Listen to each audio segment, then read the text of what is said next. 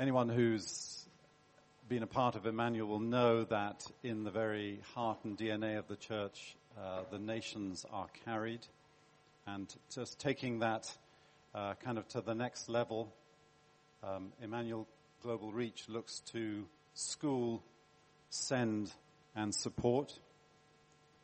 Just want to signal two things in particular for us to really focus on. This weekend is a kind of, we believe, a seminal moment. And then building on that, we have moments throughout January and February. Of course, next weekend is the Students' Weekend. But I want to draw your attention to Blessed to be a Blessing. Whether we will serve as senders and supporters, whether we will go short-term, whether we will spend our lives long-term with and in the nations, we all need schooling as a church in the burden and vision of God as revealed in Scripture. And Sunday morning preach is we can just begin to get that. We need more time. And so we're having this 2-day conference, first day in January, because it's going to be so impactful. We're giving a whole month for you to absorb that and come for the second. It's going to be 9:30 to 4. We're going to break that time up into 18 parts with 3 biblical teaching sessions, 2 sessions of prophetic prayer ministry, storytelling, group activities. To enjoy the lunch and coffee breaks, we ask that you sign up on Eventbrite. It's on Facebook. You'll find it. You can write to that email on screen to get it, or you can ask anyone here. I think it's going viral. 35 have signed up already. You want 35 more, don't you? We're looking for all to be. Thank you, George. Yes, and more. Secondly, I want to signpost us to today the launch of our 5th prayer group for the nations. Mark and Eleanor Speller are leading prayer for Europe. So 12:15 in the conference room. And really, we want no obstacle to prevent those who want and feel to be a part of that. Children will be there. Children are going to be praying too. If you're worried about anything, any constraint, just tell me and Ian will fix it. But really, our focus now is on what God is doing today. Ian's just reminded me to sprinkle just before you the prospect that this year short-term teams will be going out from us into different nations. Details to be confirmed. George. So, we're going to welcome George Verwer to come and speak to us. We had a great time with him last night. We learned some new things we didn't know before. I must tell you that we've been trying to get him here for 4 years. 4 years. And he's always said, yes, I'm coming. But we could never quite get all the ducks lined up in a row. But now they've lined up. However, a short time ago, we got the news that George Verwer was in hospital with a triple bypass. So then I said to Allison, it's over.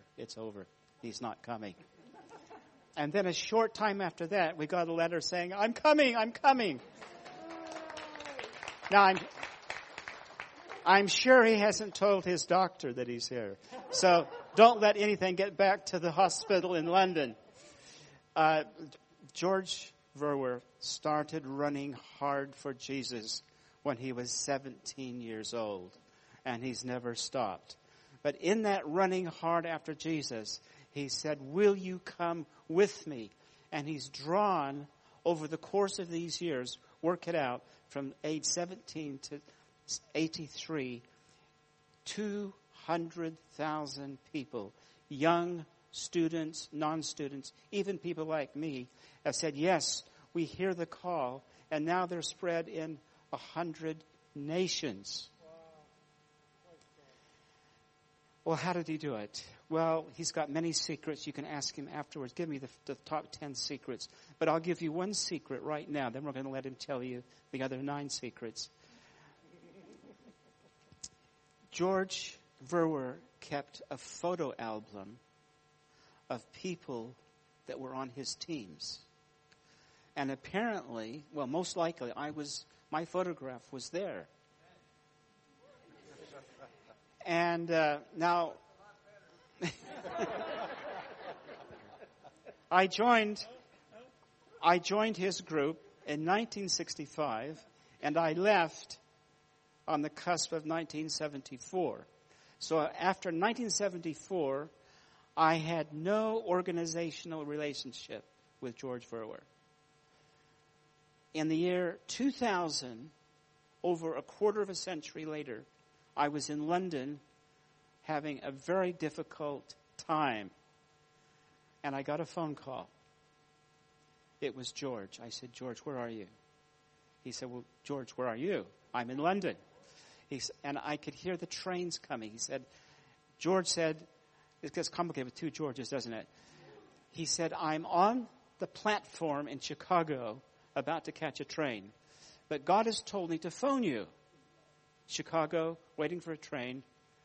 I left him organization in 1974. Now it's the year 2000. He said, George, to this George, how are you? I said, I'm having a very hard time. Right. I'm praying for you right now. And I could hear his train come in. So that's part of his secret. George, come and tell us the rest.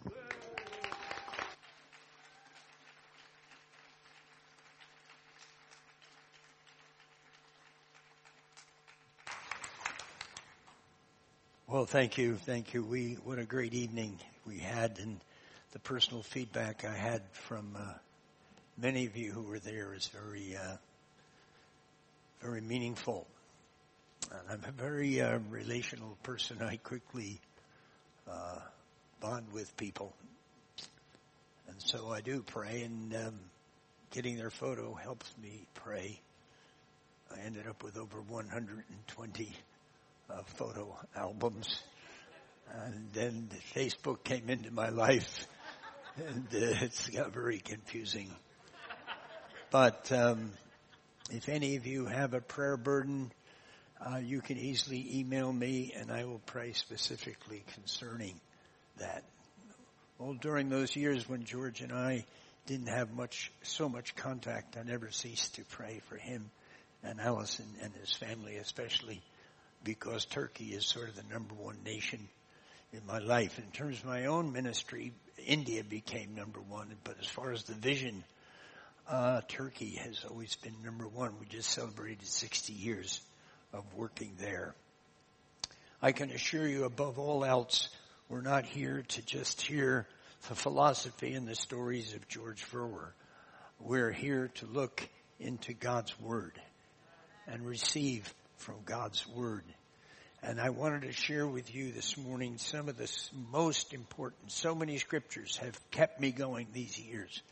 And I would not be here if I had not made that decision, the same as my spiritual father, that I believe the Bible is the Word of God. I almost lost my faith at university. Most of the students around me were overthrowing any kind of biblical faith, embracing all kinds of philosophy, even though they were going into the ministry. I was not in that stream at that time. And this is before I went to Moody Bible Institute. But I had a lot of questions, things that didn't make sense to me, even in the Old Testament. And I was greatly helped by books like archaeology and the Bible. But I was also helped by the decision that Billy Graham, my spiritual father, made. In the midst of his struggles, he just made the decision, this is the Word of God. And it is life-changing, it's life-sustaining, especially if you take the difficult verses seriously, like Jesus saying, I am the way, the truth, and the life. No man cometh to the Father but by me. How many of us really believe that. That is so against the culture of our day. John Stott, who became a very close friend, shared before he died. I guess I picked it up on a CD, maybe a cassette, that he felt the greatest struggle for the church in the UK would, and it's true in other parts of the world, is the exclusiveness of the gospel. That is so upsetting to the culture of our day, that we believe Jesus is the only way. And of course, many have abandoned that teaching. Even people who would profess sort of biblical faith and evangelical faith, they've turned away from believing that Jesus is the only way. There must be a second chance, all kinds of crazy ideas to escape that difficult verse. I think of also Acts. There's no other name given among men whereby you may be saved. Now maybe there is some plan that God has, but he's not revealed that in his word. So we need to stick to the revealed word, not some kind of pipe dream that makes us feel better, especially as we get older and we see so many still without Christ. Thank you for responding so well to the books. Those who received the gift books last night, and I'll explain it again in a moment. Please, you can't have any more this morning. Oh, I'll send you a whole truckload if you want books, but not from this table because we're running out. But those who were not there last night, the first two books are a gift. Please do not attempt to pay for them, and I will be offended if you don't take them. Imagine offering somebody a gift and they say, no, thank you. All over the world, all my life, I've received unwanted gifts. Weird stuff. And our house is full of, I won't go into details, but I learned to be polite and receive unwanted gifts. So if you're anti-books, you're illiterate, you're not going to read, you're already turned off by my American accent, please be polite and take 2 books as a gift. The one table, they're running a little short, but the other table, there's a lot of books, including outstanding book like Treasure Principle. Just so basic, the whole area of generosity by Randy Alcorn. And my own book, which is a bit tied in with the message this morning, No Turning Back. As one of the scriptures on my heart is Hebrews chapter 12. Seeing we're surrounded by this great cloud of witnesses, let us run the race with our eyes fixed upon Jesus, laying aside every weight, anything that is hindering us. And this is my book about running, climbing, keep on going. There's a brilliant book on that we still have quantities of. Probably one of the very best books on leadership. And I've been so many leadership books, you don't want to think about it. But this is one of the very best. Leading with Love. Leading with Love. And then a really old book that we have a good quantity of. So you be sure to just take one as a gift. After the second book, I don't know how many books will be left, then you can leave a donation, but not for the first 2. Priority 1 is really part of the DNA already of your fellowship. It's the nations. It's making missions a priority. Very few churches. I have just celebrating 60 years of ministering to churches here in the UK. I love the local church, but very few make missions the priority. And one of the reasons is none of our theological colleges make missions a priority. It's all just a little department, one section. And so very few pastors are really committed to global missions. Hallelujah for every exception. And the fact that your leadership is committed to the nations and committed to global missions makes all the difference in the world. And you can be sure I have 60 years of being banned from churches because of the rumor that I recruit even pastors. Yeah, well, it all goes back to one story. Telling stories can get you in trouble. It's a big church in Chicago, fast-growing, huge church, and the pastor brought me in to speak to the young people. I think we're in the 70s. And his own family, his own children were among the young people. And of course he had heard the controversial things about me, so he sat quietly in the back spying to see what this radical was going to say and how it would affect his own sons. He had 3 or 4 sons and a daughter. And anyway, I shared with the young people this message of commitment, missions, discipleship, go to the nations. And God just zapped him. And he left that church within the next year. It's lucky I didn't get assassinated by the elders. Of course, his sons also joined OM. And that man, I can mention his name, Don Hammond, spent his whole life on Operation Mobilisation. He was already an older man, the way we thought in those days. And yet, God used him, and he ministered in more than 50 nations. But just that you may relax, that doesn't happen much.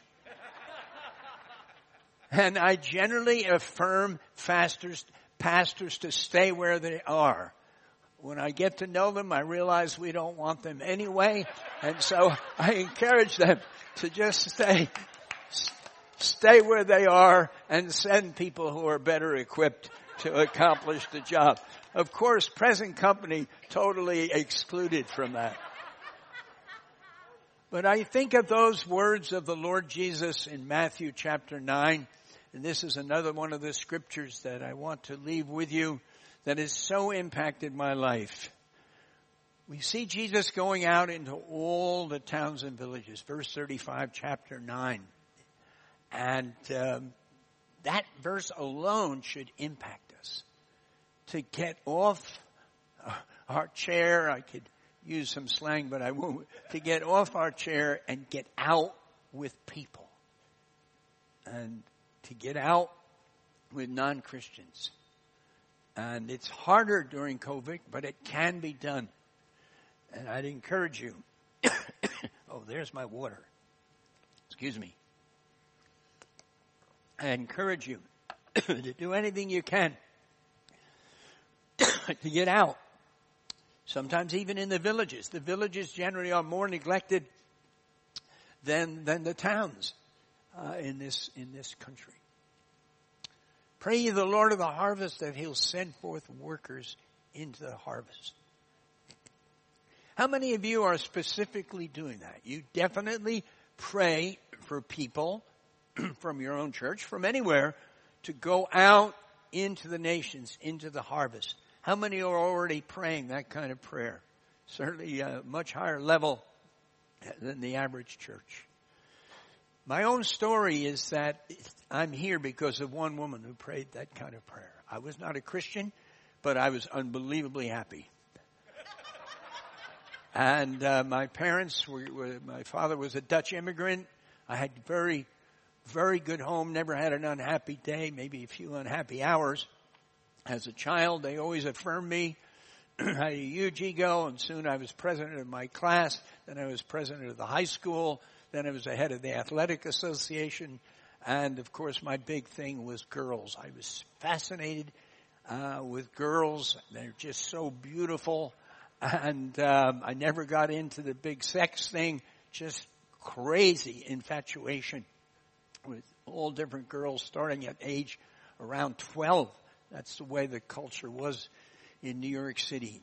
And so I was really a lost soul. I went to church. There was a church they didn't believe the Bible. It was like a social club. It was part of American culture. And some of the best girls, of course, were there in the church. I became the president of the youth fellowship. I think I was cuckoo about 6 different girls. It got really confusing. And to make a long story short, this woman of God who lived near the high school, secondary school where I ended up going, heard about me and put my name on her Holy Ghost hit list. She not only, and I'm not exaggerating at all, this is all on film if you want to see it, she believed seriously these words we've just quoted. Pray ye the Lord of the harvest that he'll go forth, send forth workers into the harvest. So she prayed not only that I would come to Jesus, which would have been a miracle, but she prayed that I would become a missionary. And the real birth of this movement that has reached so many goes back to that praying woman. And I know there are praying women here, and I'm sure there are some praying men, and your emphasis on prayer is beautiful. It's not attractive to present day culture. And young people, anything you're doing in the area of prayer, God will honor that. And she then sent me. She's a woman of action. And she sent me a Gospel of John. We have Gospels of John on that table, by the way. And I'd love to send you 1,000.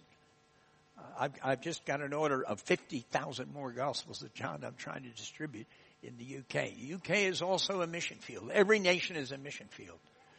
And so anyway, pick up at least a sample from my book table. As I began to read this little gospel, at that time, pornography started to come into my life. As I was working in someone's home and found this man's stash of porno. Not heavy, hard stuff, but it was enough to completely blow me away as a teenager. I didn't know such things existed. So on one hand, this was coming at me, surely the forces of darkness. On the other hand, I'm reading this Gospel of John, and God used His Word as that lady continued to pray for me. And then other people joined her in praying specifically, especially when I was elected president of the student government school of about 1,000. And then in God's providence, Billy Graham came to New York City for one night. Not the famous crusade, was a couple years later. And a business person offered us free seats on a bus. He hired a bus, a local dairyman, very ordinary guy. And that attracted me. I was into free stuff, and I liked to go into New York City. And I had this girl. I was really bananas over this particular girl. I thought she might go with me. And so off I went to Madison Square Garden, thanks to that business person. The story has never been told of how God has used business people. There's finally a book about it called The Patrons, showing that the famous George Whitefield had a patron. And Tyndale. Tyndale had a man with money and a boat, and that's how they got the books. He was also martyred. But until this particular book was written, these were unknown people. And from the earliest days, God, right back from my high school, gave me patrons, people somehow that had finance, that loved Jesus, not super wealthy. And this man became one of them. Though first, of course, I had to come to know Jesus, which happened that night, Madison Square Garden. I heard the gospel in such a clear way. 20,000 people there. Billy Graham calls you to get out of your seat and come forward. What is he, out of his mind? Come forward in front of 20,000 people? And so I just froze in my seat. And somehow God began to work. It's a mystery. I just got up and went forward and trusted Jesus. I've experienced the reality of that in a variety of ways every day. I also had, I'm quite sure as I try to figure it out, a very strong experience with the Holy Spirit.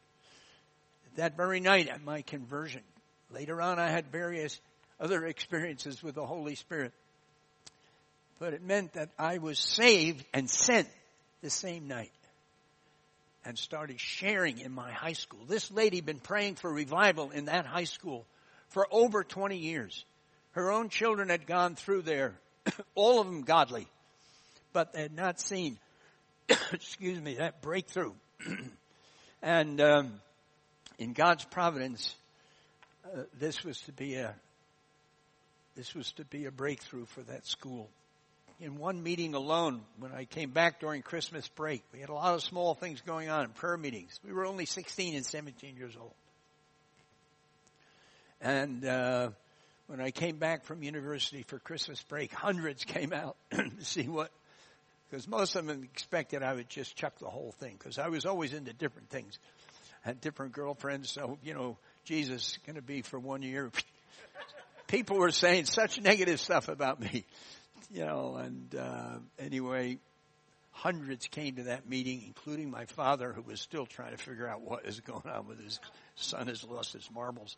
But about 125 stood in that one meeting in my own high school to believe on Jesus, including my own father.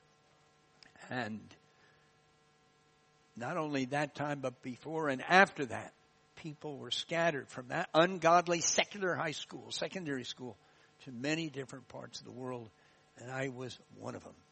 So I encourage you to press on in your prayer ministry and to pray for individuals. If you get their photo, that can help you. You don't need a photo.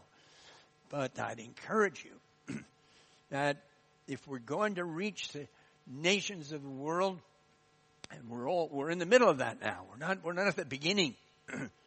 We're way beyond the middle of the whole world, at least having an opportunity to hear the gospel.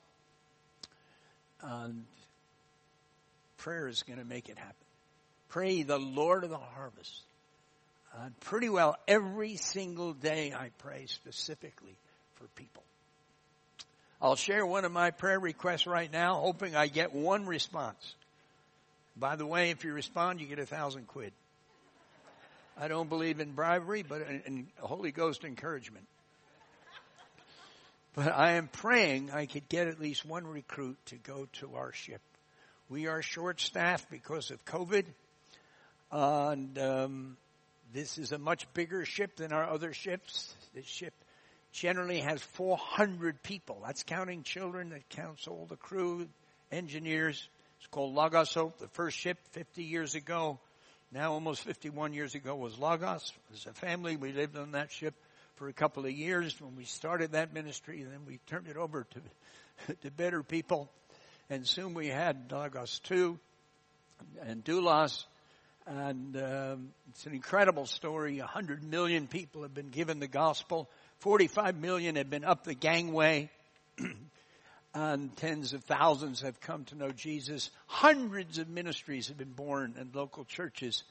One is still going strong in Karachi, Pakistan, called Lagos Fellowship. They never asked our permission to use our name. This guy came to Jesus through the one of our OM Merchant Navy guys, and he started a church and called it Lagos Fellowship. He actually married a gal from from Newcastle, so that's an interesting church. Isn't it amazing the way that God works? One woman prayed, and one unlikely character comes to Jesus. But I had a lot of struggles, and I share this purposely because any of you young people, if you come to Christ as a teenager, you're still going to have lots of struggles. And I was still cuckoo over girls. And how does this work out? And I remember leading this one girl to Christ and then kissing her for the next hour. And my personal follow-up program. You don't find that in any Christian books. And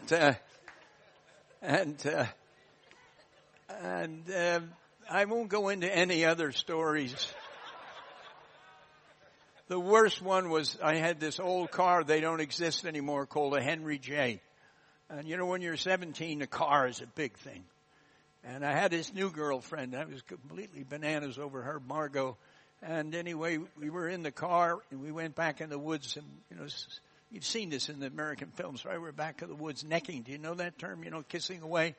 I mean, no plan to have sex. This was taboo in our culture of that day. Of course, a few were breaking that taboo. But that was, to me, just out of bounds. But kissing, that was a free-for-all. Anyway, the police came. It's one of the worst experiences of my life. They banged on the door. Of course, they were often believed that you were going to have sex in the back of the car. And so he really said, you got to get out of here. He scared me. And little Margot was shaking. And I stepped on the gas and went in the wrong direction. I went into a ditch instead of out. Her father, who was an alcoholic, had given us a curfew. She needs to be back, I guess, around 10 o'clock. This was a real mess. And I ran down the road. You don't have mobile phones. And banged on somebody's door. I said, I got an emergency. My car's broken down. Can I use the phone? I phoned her father. I said, can you meet? I thought, well, he'll meet us out on the highway so we won't see the car.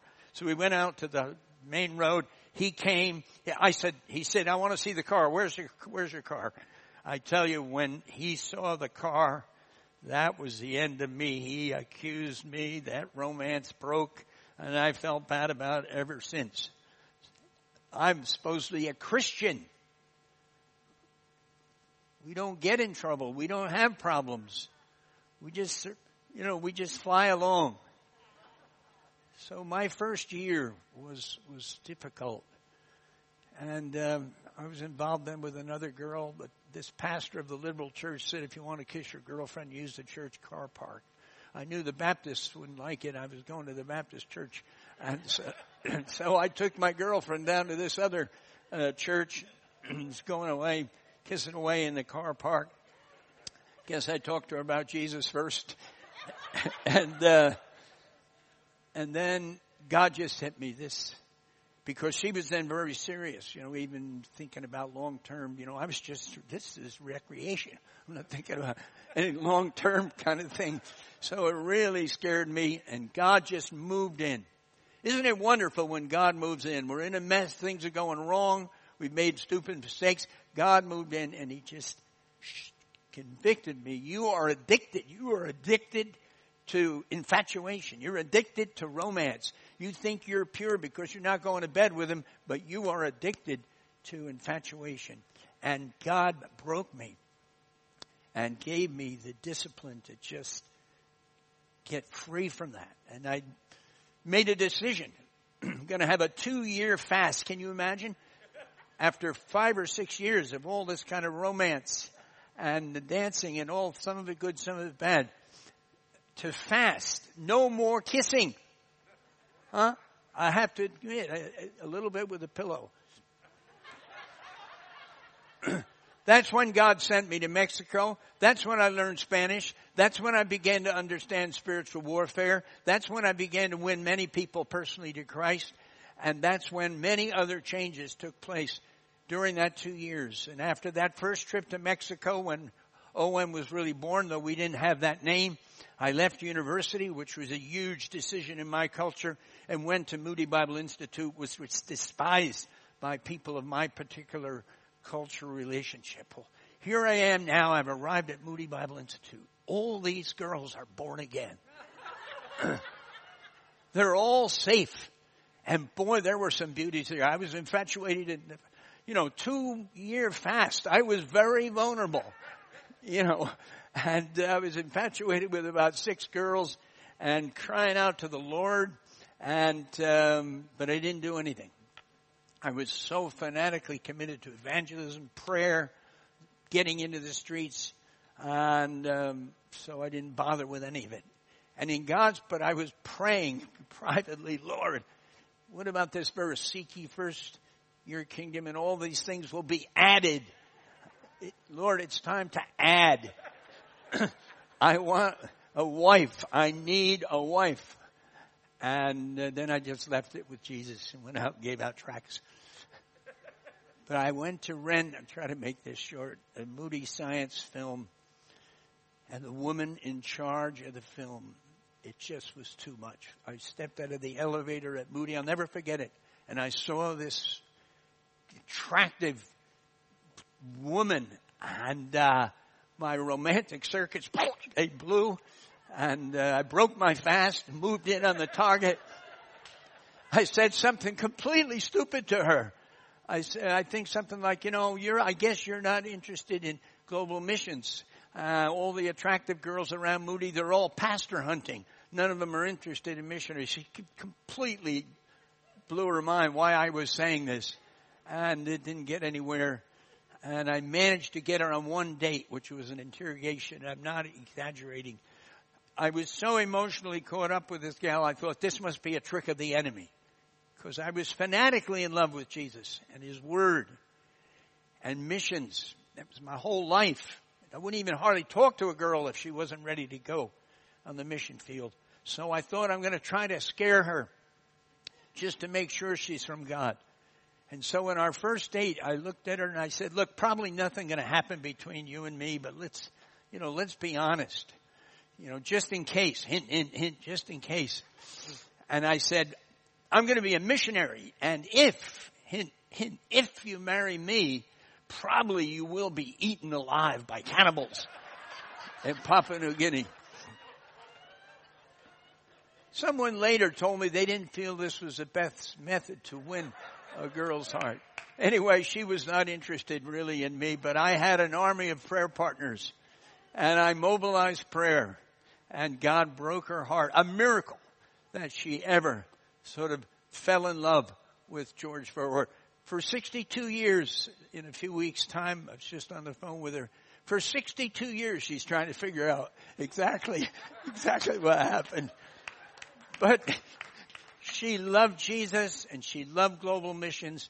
And my wife has always affirmed me all these years and stood with me 1/3 of my life away from her. Traveling, because I was in evangelism and all kinds of things. This work was just growing so fast with so many challenges.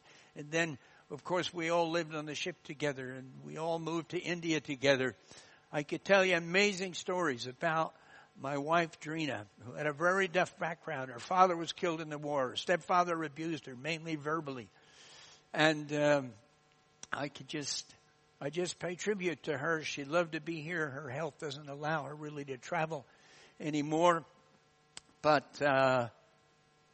it was a marriage born in heaven. And young people, especially those of you who are still single, the person you marry is so important. Try to scare her away. Scare him away. In other words, do everything you can to make sure. Because today so many marriages are broken, including missionaries. And the devil is using that in a powerful way. Now, on the other side of the coin, OM is the first mission agency in history to recruit divorced people. Even as a young person, I thought, how can these people be treated as second-class citizens? And we have seen God use. I could write 3 books on how God used divorced people. Some of them even who ended up remarried, and including one of the captains of our ship who'd been through divorce when he was a drunken, unsaved man. How can we hold that against him? And he was the first captain of our ship, and he was Norwegian Pentecostal, fell in love with a British, very brethren type gal, and had a fantastic marriage, became the director of our work in Norway for a while, but the Lord took him home. God uses all kinds of people. And some of you, I'm sure, have been through divorce. Maybe you've been remarried. Maybe you've been rejected by some churches, because churches generally reject such people. Let me just tell you, God wants to use you. God forgives. Plan B, Plan C. I mean, how many of you think you're on Plan A? I'm not even sure I'm on Plan A. But with God, Plan B can be just as good. And I had one lady come to me, she was really negative. I think I'm on Plan H. I said, look, lady, praise God for a big alphabet. Press on.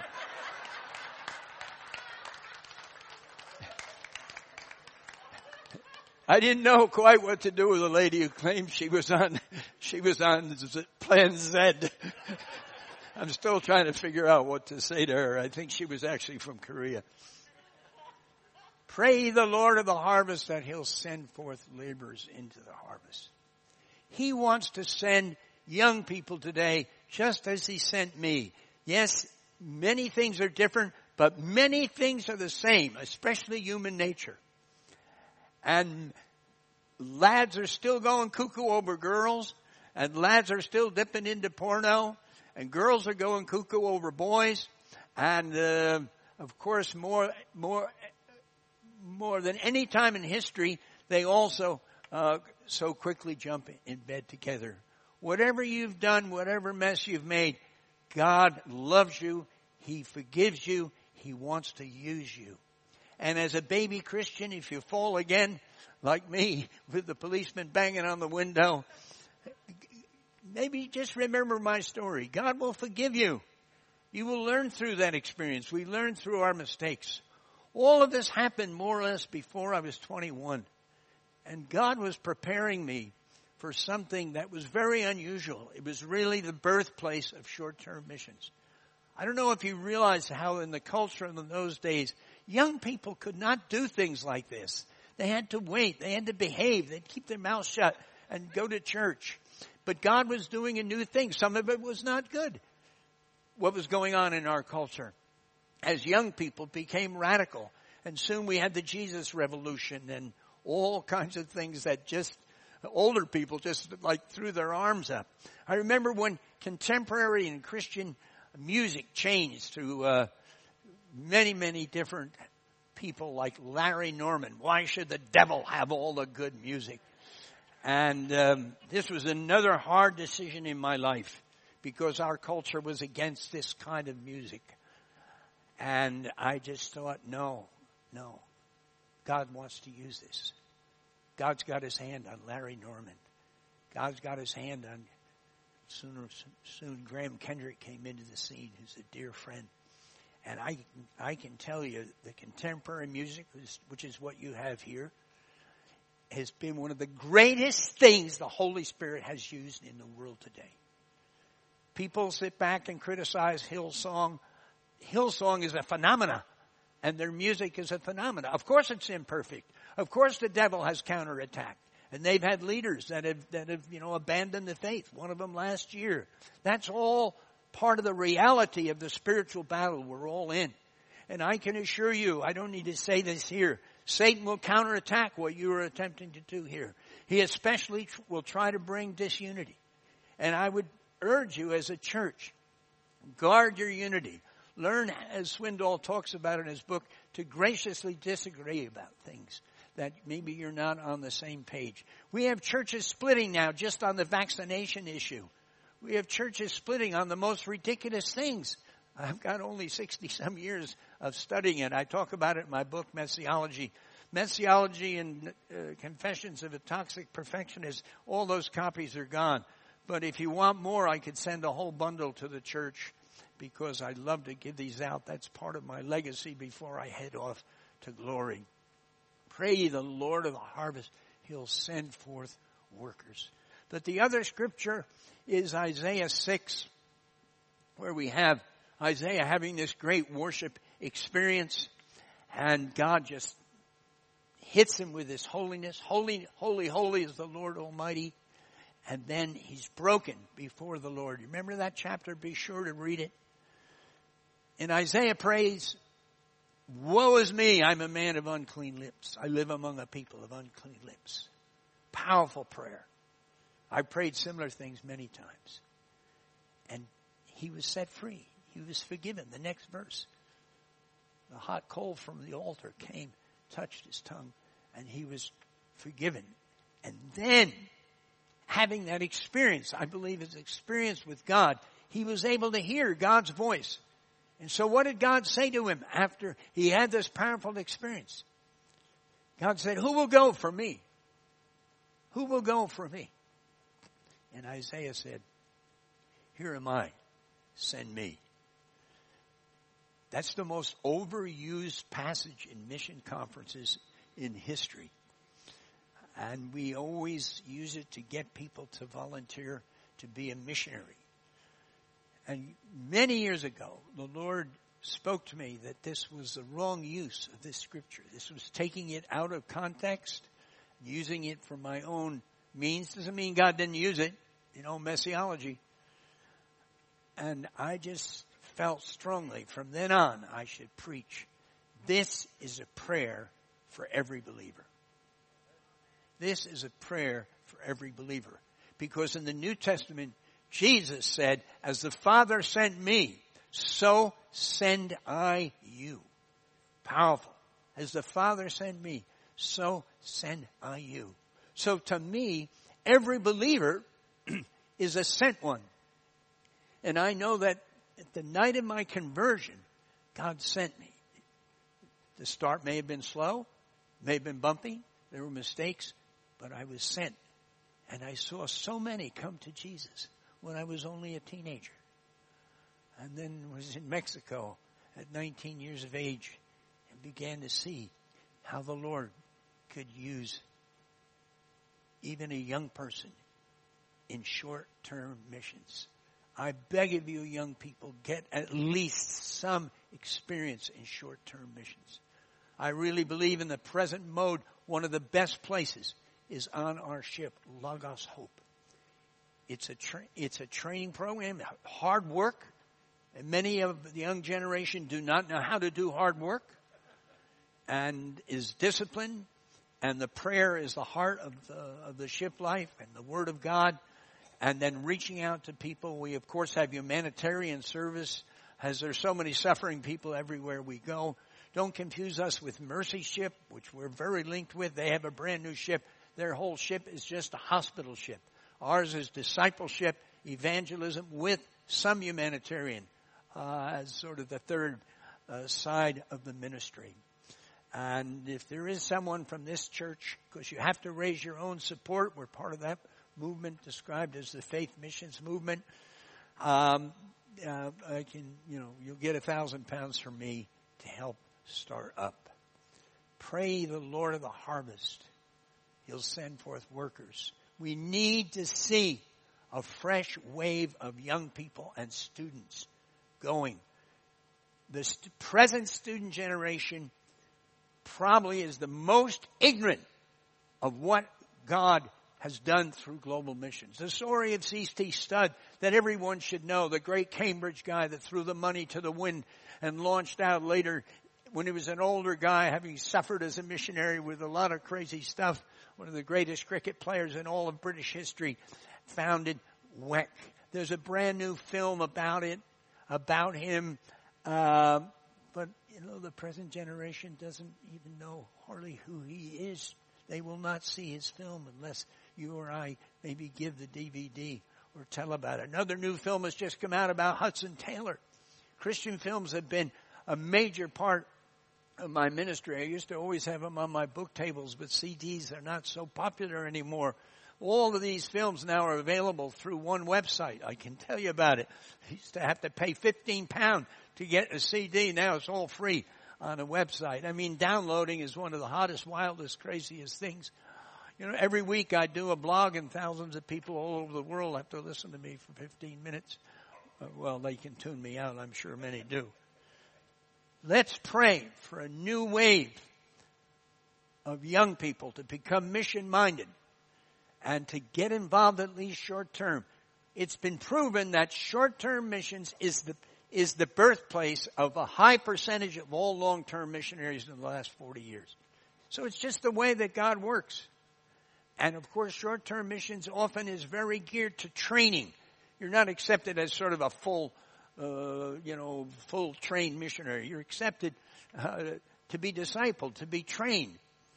And this is why tens of thousands of former OMers who started short-term ended up serving Jesus in every possible way around the globe. How many of you you were at a missions event, you've already had Isaiah 6 punch you in the nose. How many of you have already prayed, honestly, here am I, send me? Raise your hand. Raise your hand. Okay, not as many as I thought, Pastor. I'm going to ask you when I come to the end of my message, I'm going to ask you to pray that prayer. And you need to understand, primarily, listen, it's saying, Lord, I'm yours, I'm available. I'll go where you want me to go. I'll do what you want me to do. I don't think that's asking too much when he has died on the cross and shed his precious blood for you. So I believe every believer should pray that prayer. Here am I, send me. It may be across the street. Many who have stood when I've given this invitation, the Holy Spirit just confirmed. Because the key is what the Holy Spirit is doing. He just confirmed, I've already sent you. I put you in Durham. You need to bloom here. And it's amazing that in my own life, it was in my home high school, it was in the streets of my hometown, selling Bibles door to door, showing films, that somehow I got the foundation for even that first step to go to Mexico. So for most of us here this morning, Durham is where it's at. Let's seek new ways to reach everybody in this whole area with the gospel. At least once. That's not enough. Hudson Taylor said, if giving the gospel once is not enough, what do we say of never giving the gospel at all? And let us embrace every person that comes here from whatever part of the world. You know how many international students are at this university? Let's love them. Let's embrace them. Often we can't firstly just punch them with John 3:16. Often we need to listen a little bit and feel what they're feeling and what they've gone through, and then allow the Holy Spirit to open doors, to demonstrate the love of Jesus. Yes, this is a mission field. And what are we going to say of Newcastle or Birmingham or Manchester or Liverpool or London? They're here. Millions, 3 million Muslims, 1 million Hindus. They're here from the most unreached places of the world. If we fail to reach those who are at our doorstep, that will be surely one of the greatest failures in the history of the British church. There have been too many. So I believe we can all pray, Lord, here am I, send me. And it may be only across the street. It may only come over a period of time that the Lord will open for you the door to work in one of the more unreached nations of the world, even with your job. Tent makers get paid in these different countries, and they have fantastic opportunities to share their faith. Let's pray, and I want to give this special call. Father, I just thank you for these scriptures that changed the course of my life. Just thank you for that woman that prayed for me. Thank you for your mercy and forgiveness as I stumbled, especially in those first 1 or 2 years with my weaknesses. And Lord, as we focused on last night, I just knew through all this you love me. You love me. And Father, you have a plan for each and every one of us who are here. Lord, if we miss plan B or we miss plan C, help us to keep bouncing back and to keep trusting you. And we know in the end there will be the breakthrough. We shall reap if we faint not. So Lord, I pray that people would be willing right at this moment to pray that prayer of availability, that prayer of commitment. Here am I, send me. Let's continue in prayer, in private prayer. But if you'll pray that prayer, here am I, send me. I would like you to stand up. I'm not going to call you forward, but I want to pray specifically that this will be a real experience with the Holy Spirit that you will never forget. You have said to Jesus, I am totally available anywhere, anytime by your grace. If you'll pray that prayer, here am I, send me. I'd like you to stand right now. I want to pray for you. God bless you. Some of you have already prayed it, but you want to pray it again. That's okay. God bless you. Yeah. This is an unusual response, but it's because of what the Holy Spirit has been doing here over many years. God bless you. Lord, I just pray for each one standing before you.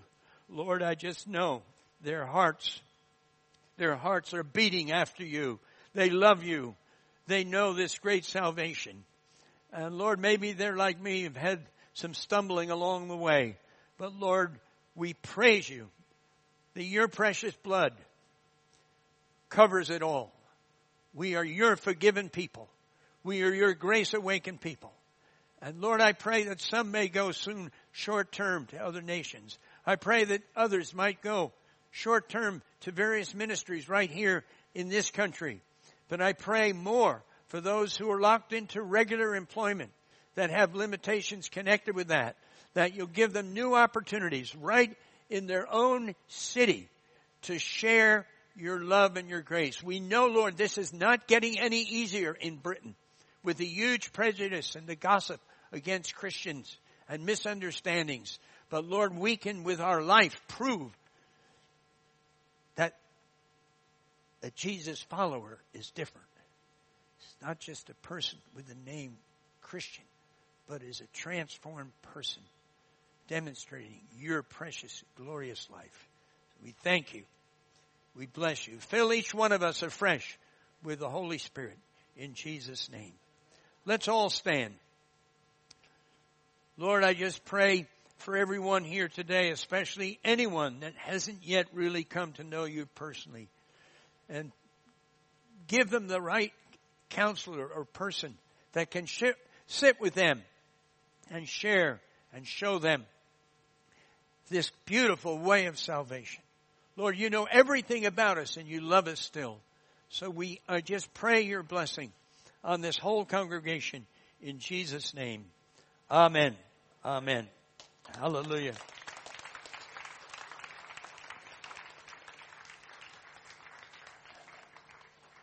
That's wonderful. Thank you so much, George.